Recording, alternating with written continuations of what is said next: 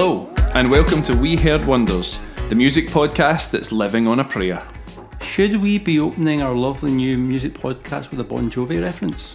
That's just what you wrote in the script, Andrew, so that's just what I'm dealing with. Oh yeah, it's my fault. I'm Ian. I'm Andrew. And together on We Heard Wonders, we're going to be discussing new releases, dissecting classic albums, shedding light on underappreciated gems, and previewing upcoming projects. We should probably introduce ourselves. That's a great idea. I'm Ian, and I'm a guitarist in the Glasgow band The Deadline Shakes. You can find us on Twitter at Deadline Shakes.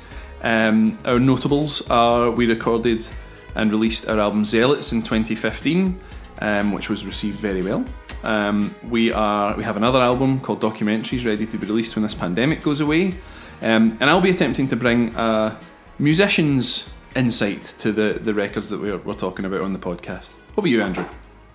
Yeah, I've been writing about music for various publications for many years now, and I've built up a loyal following on Instagram at KidAGH86.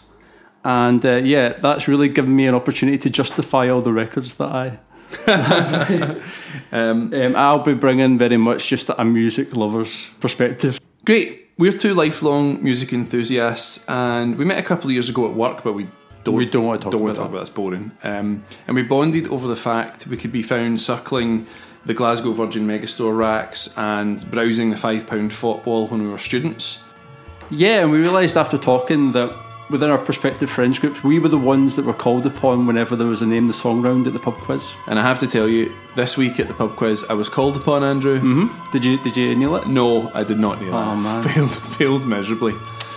So this week on our podcast, we're going to be talking about the classic album, Deserters Songs by Mercury Rev. And hopefully you'll want to keep in touch with us, which you can do on Instagram at We Heard Wonders, and on Twitter at We Heard Wonders.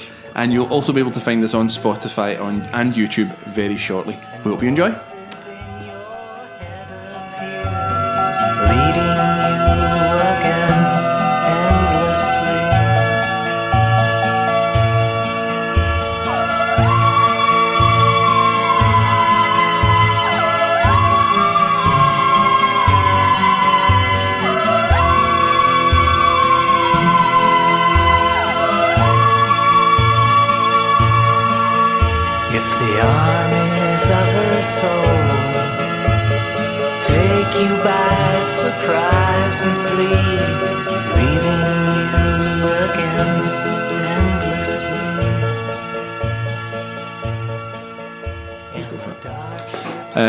Okay, let's talk about Deserters Songs. So, Andrew, this is one of your favourite albums, am I right?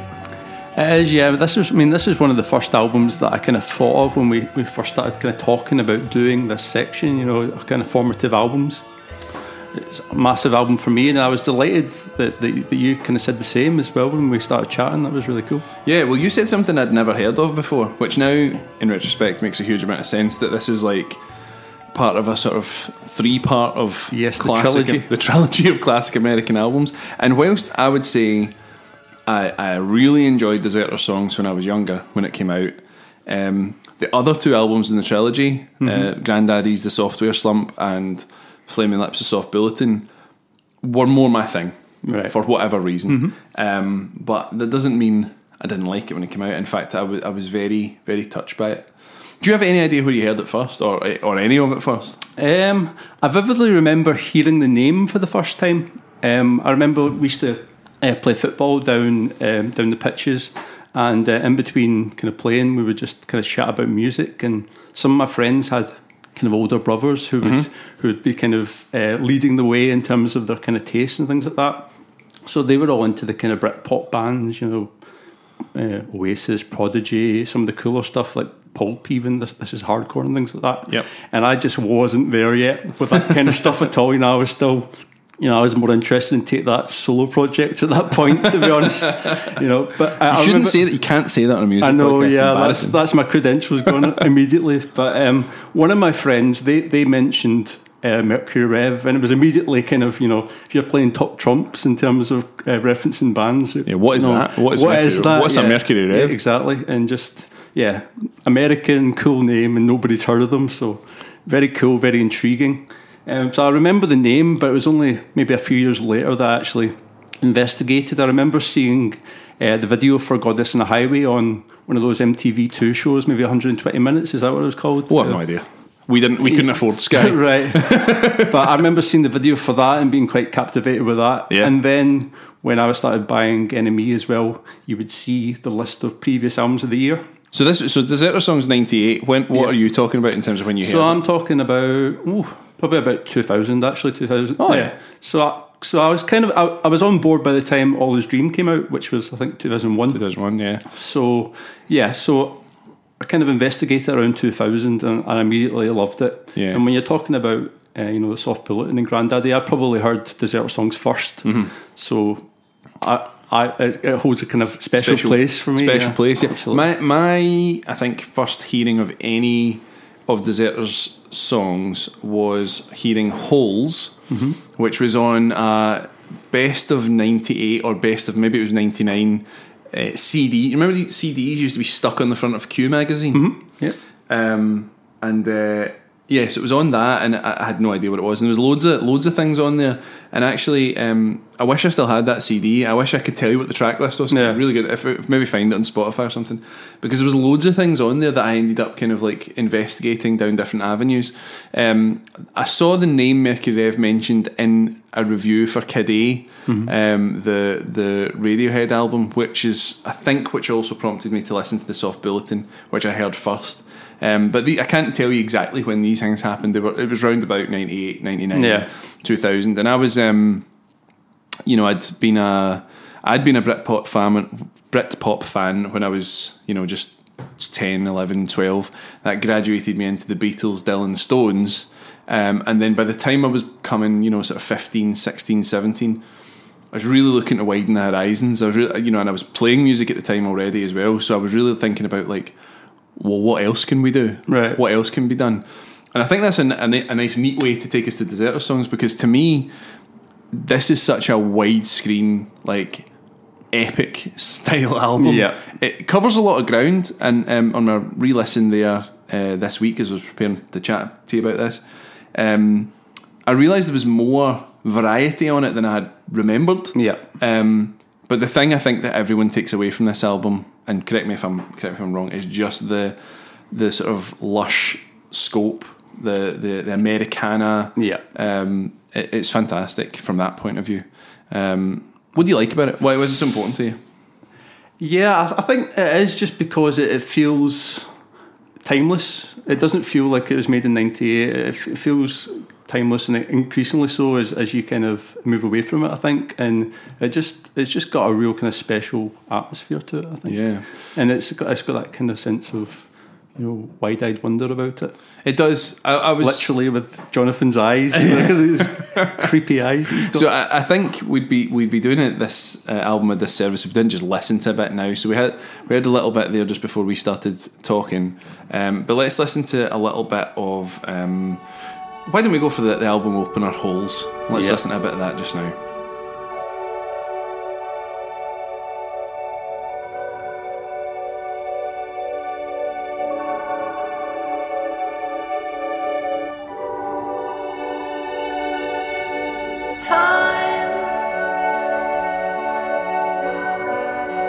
All the long red lines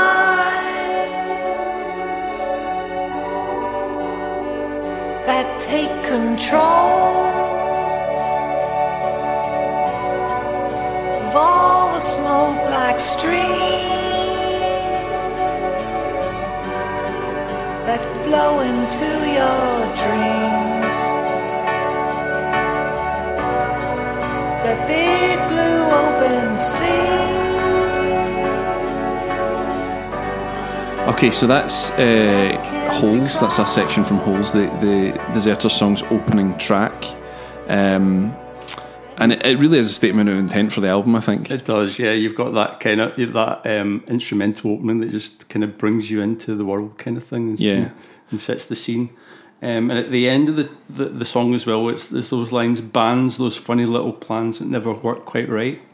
Well, and I think that kind of sums up, I think, how they were feeling at that time when they were recording this album, because it did kind of feel like a kind of last chance saloon for them, I think. Yeah, definitely. I mean, I can personally relate to bands as being plans that don't always work out. I mean, you take 4 or 5 people's lives and you're trying to create art, and when you're 20 and you're a student and you have no money and nothing else to do, that's a very easy thing to do. But these guys had been, you know, musicians for what, like 10 years by the time Deserter Songs came out, like professional musicians.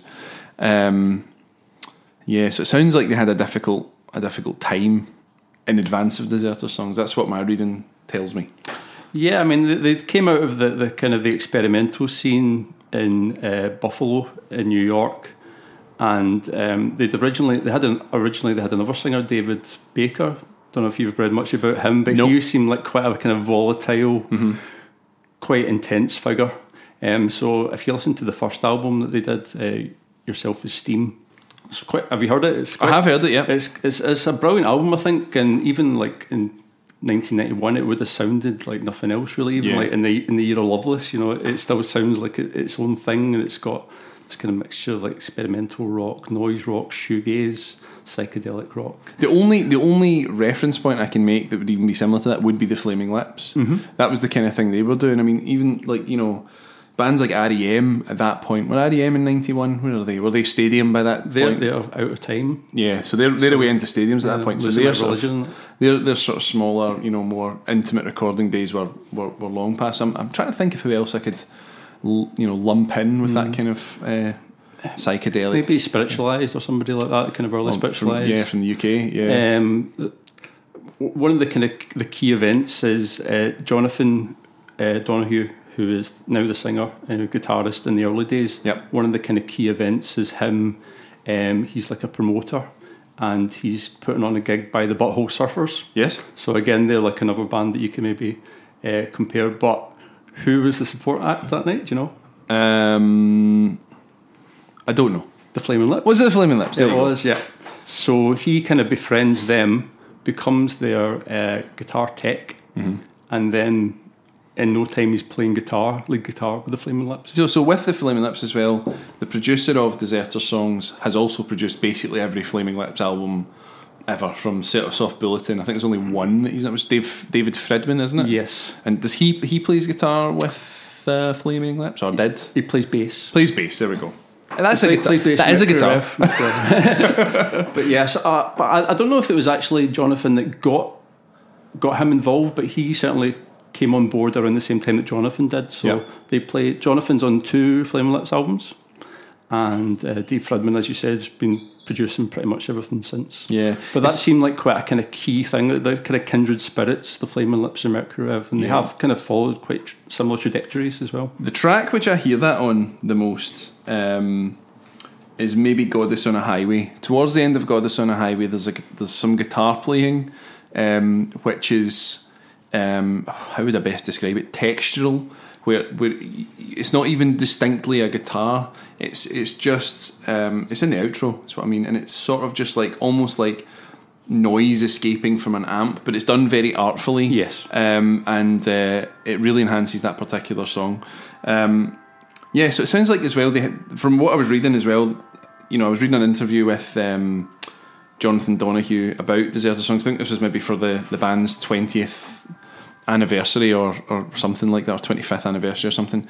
And he was saying that basically they were breaking apart as people. They were broken up inside, I think is the quote he actually used. And you can tell, I think, that there's a peace and calm coming to them in Deserter Songs. But the bit that it's almost like a desolation, though. It's not a kind of peaceful calm. Yeah, I'd say it's there's a kind of sadness to it as well. Yeah, because the song Goddess on a Highway, which to me is, I mean, I think there's a couple of tracks on here which you could say are maybe the main track or the best track, but to me Goddess on a Highway, which was a big single, was on the radio and you heard it lots of places, to me summarises or epitomises the album, and it does have that sort of strange lyric in there about you know, we're like 2 bugs on glass. And the rest of the lyric is kind of it's nothing like that, you know. It just seems so kind of like I don't know, it's kind of gross in a way, the lyric, right. Smashing like two bugs on glass.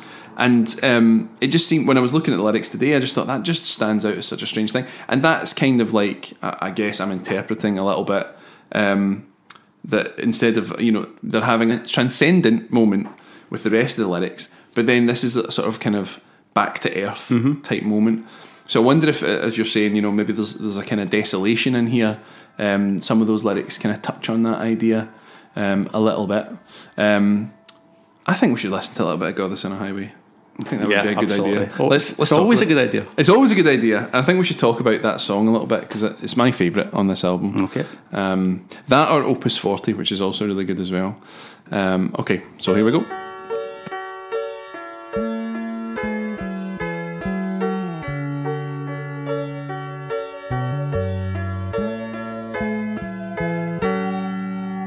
Well, I got us on a highway, I got us in a car. Got us going faster than we've ever gone before. I got us on a highway, I got us in a car. Got us going faster than we've ever gone before. And I know it ain't gonna last. And I know it ain't gonna last. When I see your eyes arrive, they explode like two bugs on glass.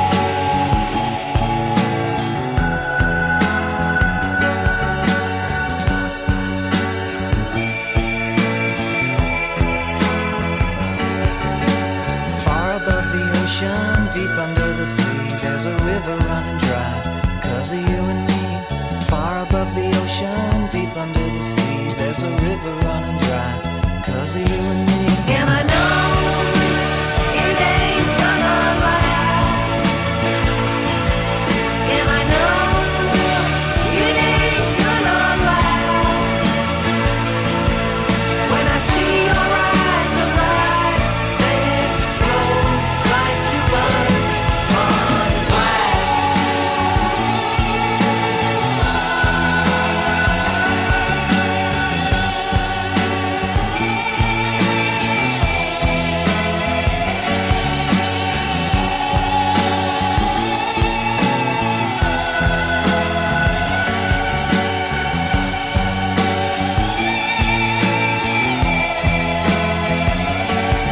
She's a goddess on a highway, a goddess in a car, a goddess going faster than she's ever gone before. She's a goddess on a highway, a goddess in a car, a goddess going faster than she's ever gone before. And I know it ain't gonna last.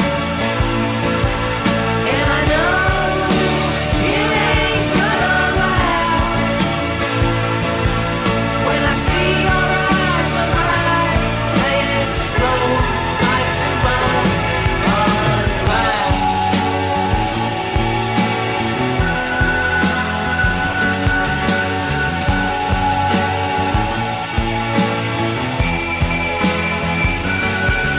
And I know it ain't gonna last. And I know it ain't gonna last. And I know it ain't gonna last. And I know it ain't gonna last. It ain't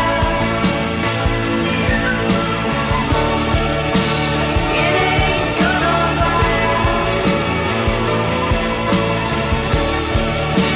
It ain't gonna last. It ain't gonna last. Okay, that was Godless on the Highway. Yep. So it is a fantastic track, isn't it? And it's got that kind of late night feel to it. It talks about driving at night, and I always just kind of think of that when I hear it. It makes me think of like I always, when I close my eyes and I'm listening to that song, I always feel like I'm in a big American car driving through a Yeah. forest, and the tempo of the track feels like, the sort of like street signs going past and trees whizzing past, and we're only lit by the car's headlights.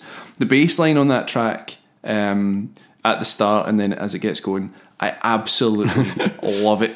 It's one of the great bass lines in modern American rock, I think, and it is so simple. If I had a guitar in my hands, I'd play it for you. It's just bum bum ba ba bum bum bum bum ba ba bum bum ba bum. It's nothing. There's nothing to it. I mean, Andrew, you don't play guitar, do you? No. I could teach you to play that in 2 minutes. It's so easy, right? Yeah. But it's the tempo and it's the feel of that piece of playing, which I think, that's one detail out of this song that I absolutely love. I'm in the weeds a little bit talking about bass favourite bass parts there, but it's so cool. No, it's good. It's all good stuff. I think on that little clip we heard there as well, you could hear the guitar I was talking about earlier on. So it's got a kind of, I'm speculating. I don't know if you know, there's a sort of piece of guitar tech called an EBow. Yes. Where when you play it against the strings, it just creates a note that would basically last forever, for as long as you play it, and it can give the effect of being a bit like a violin. And in the middle of Goddess and Highway there, the guitar has like sort of chorus effect, some reverb, and it's feeding back through I think it's through an EBow. Right, okay. And it creates that kind of spooky sort of like almost like a theremin type sound. There's theremins all over this album as well. There's loads of tracks with theremin on them, so it may well also be just an altered theremin sound, but I think it's guitar. Yeah. Well, if you go and see Mercury Rev live as well, they've got have you seen his party trick, which is that he goes off stage for a bit and then he reappears as if he's been to his garden shed, and he brings out a saw and he starts playing the saw with a bow. Plays the saw with a bow. I've seen people play the saw before. That's quite a sort of that is a very American instrument, isn't it? I don't know if they play that elsewhere, but I've seen that on the telly, right? Basically, so I think there's a lot of that in this album that kind of it makes me think of the Jack Nitzsche soundtrack to One Flew Over the Cuckoo's Nest. Oh yeah, it's got that kind of feel to it, that kind of spooky feel to it. And I think Jack Nitzsche was actually supposed to do the string arrangements for All Is Dream, but he died, unfortunately. I wasn't able to. So that brings us to the point of collaboration, actually, because one of the cool things about Deserters songs, which I absolutely didn't know, and I'm surprised because being a Dylan nerd a little bit, I know a little bit about the band. I wouldn't say I'm at the same level of knowledge about the band as I am with Dylan, but I didn't realise the members of the band played on this at all. I know, and it makes a lot of sense. This album is not, from what I know of it, it's not the sort of pinnacle of two amazing bands, which they are, but this wasn't the pinnacle when they came together to collaborate on a masterpiece. It was two sets of guys kind of in a difficult place and coming together and producing something like they hadn't before. But tracks like Opus 40, the chord progression in Opus 40 is quite bandy. I can see that. The descending chord progressions that, if you think of The Wait, which is obviously the most famous The Band song, it's got that descending chord progression. They did it a lot. So did Dylan actually as well. And it's on Opus 40 as well. So do you know more about that? Because I don't actually know a huge amount about it. Not to put you on the spot. I think a lot of it came about because Mercury Rev were in a difficult position emotionally, commercially. So they released an album, See You on the Other Side, in 1995, which is actually a really good album. Yeah. But it just flopped. It just belly flopped completely. It just crashed. So I was just, not to interrupt, but I was reading today about that album, and I think it was in Pitchfork, the online magazine, and they described that album as having been eaten by Britpop. Basically, just couldn't find a space anywhere. That was the thing, and they were on a major label as well, and the major label just said, "Sorry, we can't do this anymore," kind of thing. So so the band had been dropped from their label. I think they were struggling. I think Grasshopper, who we haven't mentioned yet, he's the guitarist, and they're best friends. They're best friends, singer Jonathan and Grasshopper. But they were in a really difficult position at that point. I think they were both having relationship problems, maybe like drug and alcohol problems as well. So it was this kind of idea that, okay, if this next step doesn't work and we can't repair this relationship, then this band isn't going to work. So what they do is they retreat to the Cat Hill Mountains, which is where the band are from as well. So I think it is that kind of idea of retreating from everything the way Dylan did with the band, with the basement tapes and all that kind of stuff. So maybe it was because of that feeling that, or maybe maybe they were next door to these. It was Levon Helm and Garth Hudson. Yes. So I don't know if they were just kind of hanging around or if they thought, okay, I think no. I do. I have a fact. Okay, I know something. Basically, Jonathan Donahue met. No, I don't know which one it was. It was one of those two. One of the two band members. I think it was Levon Helm, where he at his barber shop, and they bumped into each other. And no, it wasn't. It was Garth Hudson, and he said we would love Levon Helm to come and play drums on parts of this record. Right, okay, yeah. And apparently came through at the Barbers, where lots of great ideas have happened through history. Isn't that so cool? That's so good. So the track Opus 40 is based on, it's about a real place in the Catskill Mountains. So that's the one that Helm's on, isn't it? Opus 40. Yes, that is the one he's on. And I think that track as well, I wouldn't say it's probably not as well known now as it was at the time, but it was also quite, made its way into popular culture a bit as well.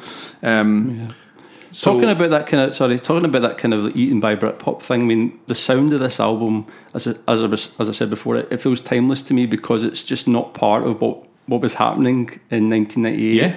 So there is one track that the track. Let me just make sure I get its name right. The Funny Bird. To me, that's the one where I was talking earlier on about the variety of songs on this album. That's the one to me which doesn't feel as much like Deserter songs as something else. Now I don't know enough to know if that was recorded in a different session or at a different time and was added later. It's a great track. That one does sound very late 90s to me. The drums on that particular track, as soon as I heard it again today, I was like, wow, that sounds like Pulp. When Pulp did the track This Is Music, is that right? This Is Hardcore. It's got drums like This Is Hardcore or Help the Aged, sort of slower paced but big sounding drums, and quite dark as well. It's it is a dark song, and it's got the Flaming Lips influence, that one as well. In fact, if anything, that song could be a Flaming Lips song. You could have just whipped that off Deserter songs and dropped it straight. I think that's the one that really harks back to the previous Mercury Rev sound, but it's just a little bit more controlled, I think, and a bit more mature, maybe. Yeah, but it's still weird, like, and when it goes off, and explodes, it really does. It does have an effect. It does go. So the other track that I really like, which we should maybe just listen to a bit in a wee minute, is Hudson Line, and I like it because obviously this album is it's almost like an ode to a place. It sounds like the Catskill Mountains. It sounds like Americana. But the Hudson Line is, an affectionate song about living in New York City. That one's sung by Grasshopper, I believe, the guitarist. Garth Hudson of the band plays the sax at the start of Hudson Line. And that song to me, as soon as I heard it today, first time I've heard that song in a decade. And it's so evocative. It's such a great song. Shall we listen to a bit of Hudson Line? Sure. Why not? Go for it.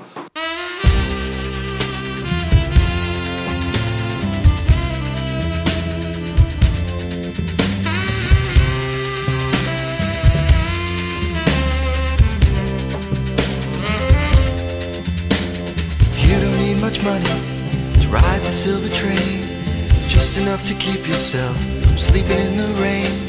Satellites are chasing silver clouds away. Technicolor raindrops wash gumballs down the drain. Gonna leave the city, gonna hop a train tonight. Got a one-way ticket, the moon is shining bright. Gonna leave the city, gonna catch the Hudson Line. 'Cause you know I love the city, but I haven't got the time.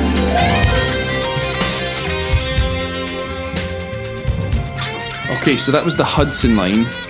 So that's sung by Grasshopper rather than Jonathan Donahue, so it has a bit of a different texture. And you can hear from the lyrics, it's obviously kind of a very affectionate song about New York City, but it's also about being, I guess, down on your luck and being happy about it, which is maybe, I don't know, the real message of this album, and hoping for a brighter future. Yeah. What do you make of like the little interlude tracks that come in every so often? I remember really kind of not really getting on with those at the time, but now I think they're quite integral to the mood and the atmosphere of the album. Yeah, so what are they called? They are called There's I Collect Coins, there's The Happy End, and Pick Up If You're There as well. Yeah, so these tracks I think are kind of like a bit of a palate cleanser. When my band, The Deadline Shakes, we recorded our first album called Zealots, and we have a couple of short tracks on there. And yeah, the purpose is basically, for us anyway, and I'm fairly sure it's the same for Mercury Rev, but the idea is that you have a lot of information maybe in a big song, and there's a lot of ideas to take in, and you know that maybe the next track is also going to be, you know, big with lots of information, lots of parts, complex. So it's nice to put in something that's short and lovely and sweet and doesn't really require the listener to do a huge amount. And I think that's definitely true of I Collect Coins, which is a kind of like, it's a fairly simple piano part, but it's got a kind of radio, like it's almost as if you're listening to it through an AM radio. And it's got crackle added to it as well to sound, you know, kind of old, essentially. Sort of the same as painting, like, you know, a piece of paper with a tea bag. It gives it ages, it kind of thing. You know, if you're making a treasure map when you're young. So so yeah, I really like them, and I think they do serve a function in here. But yeah, so I can understand why you wouldn't like it, because if you're younger, you kind of think, right, give me the next. Yes, you want the big epic, but I think they add atmosphere, and they bring a bit of kind of creepiness, a bit of kind of darkness as well. But the Drunk Room one is that idea of a kind of you're inebriate in the corner that's kind of mumbling at you. How is that negative? That sounds positive to me. Well, I love it now, but yeah, at the time, I wasn't so sure. But I think it adds to like the artwork and everything, just the whole package. It works, and it does have a creepiness to the album, I think. Yeah, overall, definitely, it definitely does. It's got this really kind of pre-rock and roll feel to it as well. Kind of talking about the influences, like there's the track "Endlessly" that kind of breaks into. I'm convinced it's Silent Night that it breaks into. Yeah, it is. I wrote that down earlier on. Did you say that as well? I don't know if they had to pay the writer of Silent Night any royalties or anything. You can hum "Sleep in Heavenly Peace." Yes, exactly. Yeah. There's the line, "How does that old song go?" Yeah. So it is like kind of, and there's reference to Cole Porter as well. Endlessly could be in the Disney movie Cinderella. It could. You could drop it straight in, and it wouldn't sound out of place. And that's very strange for a rock and roll album, really, isn't it? For something that is, you know, a psychedelic, you know, out there band to do something like that. Yeah, very kind of uncool. And I think a lot of the lyrics were kind of inspired by a children's book that Jonathan had got as well. So they're kind of pulling from unusual places, but it makes something that's really quite unique. I'd read him describing, and this makes a lot of sense, that he took a lot of lyrics from a children's book, and I think he had a record of the book being read with orchestral music in the background. Yes. I could be speaking out of turn here, but I think that's right. Tail Spinners for Children. Apparently. Oh, you know, I knew you would know it. I knew you would know what it was. I just had the vague idea. I think you might have done this. No, you had it spot on. There we go. And that makes a lot of sense, doesn't it? When you listen to the album, you can really tell. So maybe to just round off on Deserter Songs, I think it's. When you read about, if people are googling Deserter Songs, have never heard it before, and they think, "Oh, who's this band?" Whatever. And we talked about it a little bit. I think that it is tempting to start talking about, you know, they were in a dark place and drug addiction, difficult relationships, and so on. And I kind of don't even, not that I don't care about that stuff, but for listening to this album, I don't think you need any of that context. I think this album can exist, you know, on its own quite comfortably, and it's almost like. And this is a weighty comparison, but it's almost like Pet Sounds in that, there's loads of context you can read about it, loads of interesting stuff you can read about it, and it might well enhance your enjoyment of the record. But if you just switch all that stuff off and you just listen to Pet Sounds, or you just listen to Deserter Songs, there's just so much great stuff on here. So I absolutely love it. And I was going to ask you as well, you told me you've seen them live. Yeah, I mentioned it earlier on. What was that like? When was that, and what was it like? I mean, this we're talking about this being a big album. Seeing them live was an absolutely, you know, maybe life changing. Why not? Why not go big? But you know, up until that point, I've probably only seen, you know, big pop groups in the SECC and places like that. remember seeing The Offspring, which I don't know why I'm mentioning the less said about that the better. Yeah, exactly. So kind of dragged along to that. So seeing Mercury Rev in the Barrowlands in 2001, right after All His Dream came out. Yep. Which it was All His Dream kind of took the Deserters song template and expanded it, I guess. They had kind of Disneyfied it a little bit. They had cash. They did, absolutely. They went for it. You had The Dark Is Rising, which I think was just soundtracking every single wildlife documentary advert and things. Great for a while. Trailers. It's an amazing track. Yeah. But so like seeing them kind of, I remember them. I think they opened with Funny Bird.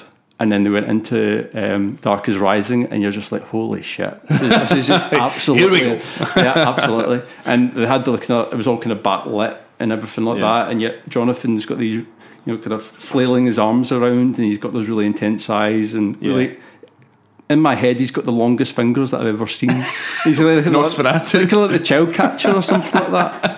But just like really captivating and otherworldly, and just I just absolutely loved. Well, I haven't had the pleasure, and obviously, I haven't been at a gig for like 2 years, same as everyone else. But they're definitely someone I could see myself enjoying a gig. Yeah, and I can see why something like this, which you've had a personal connection to the records, and then you go and see them live. It was that kind of like realization of what a live gig could and should be like. It was just amazing. When I was describing to a mutual friend of ours earlier on today that we were going to be recording this podcast about Deserters songs, he'd never heard of it, and I just said, if you listen to it, it's a life-affirming record. It makes you feel glad to be alive, and it's full of complexity, and there are dark moments as well, but to me it's just the sound of life and moving on and getting on with things. I really like it. Yep.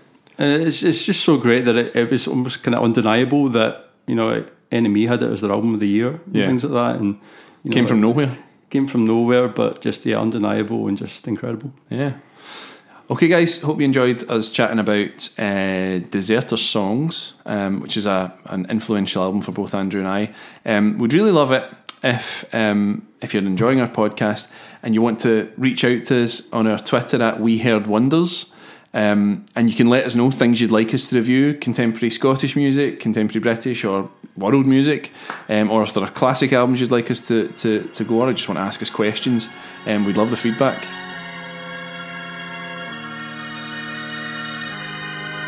Well, she tossed all night like a raging sea, woke up and climbed from the suicide machine.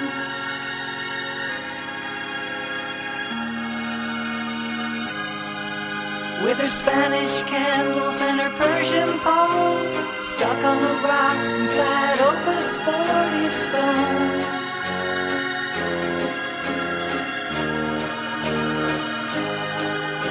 And scratching her wrists in the pouring rain, she collapses down upon the ocean floor.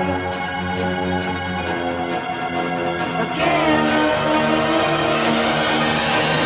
Tears in waves, mine's on fire. Lights alone by your side. Catskill mansions, buried dreams. I'm alive, she cried, but I don't know what it means.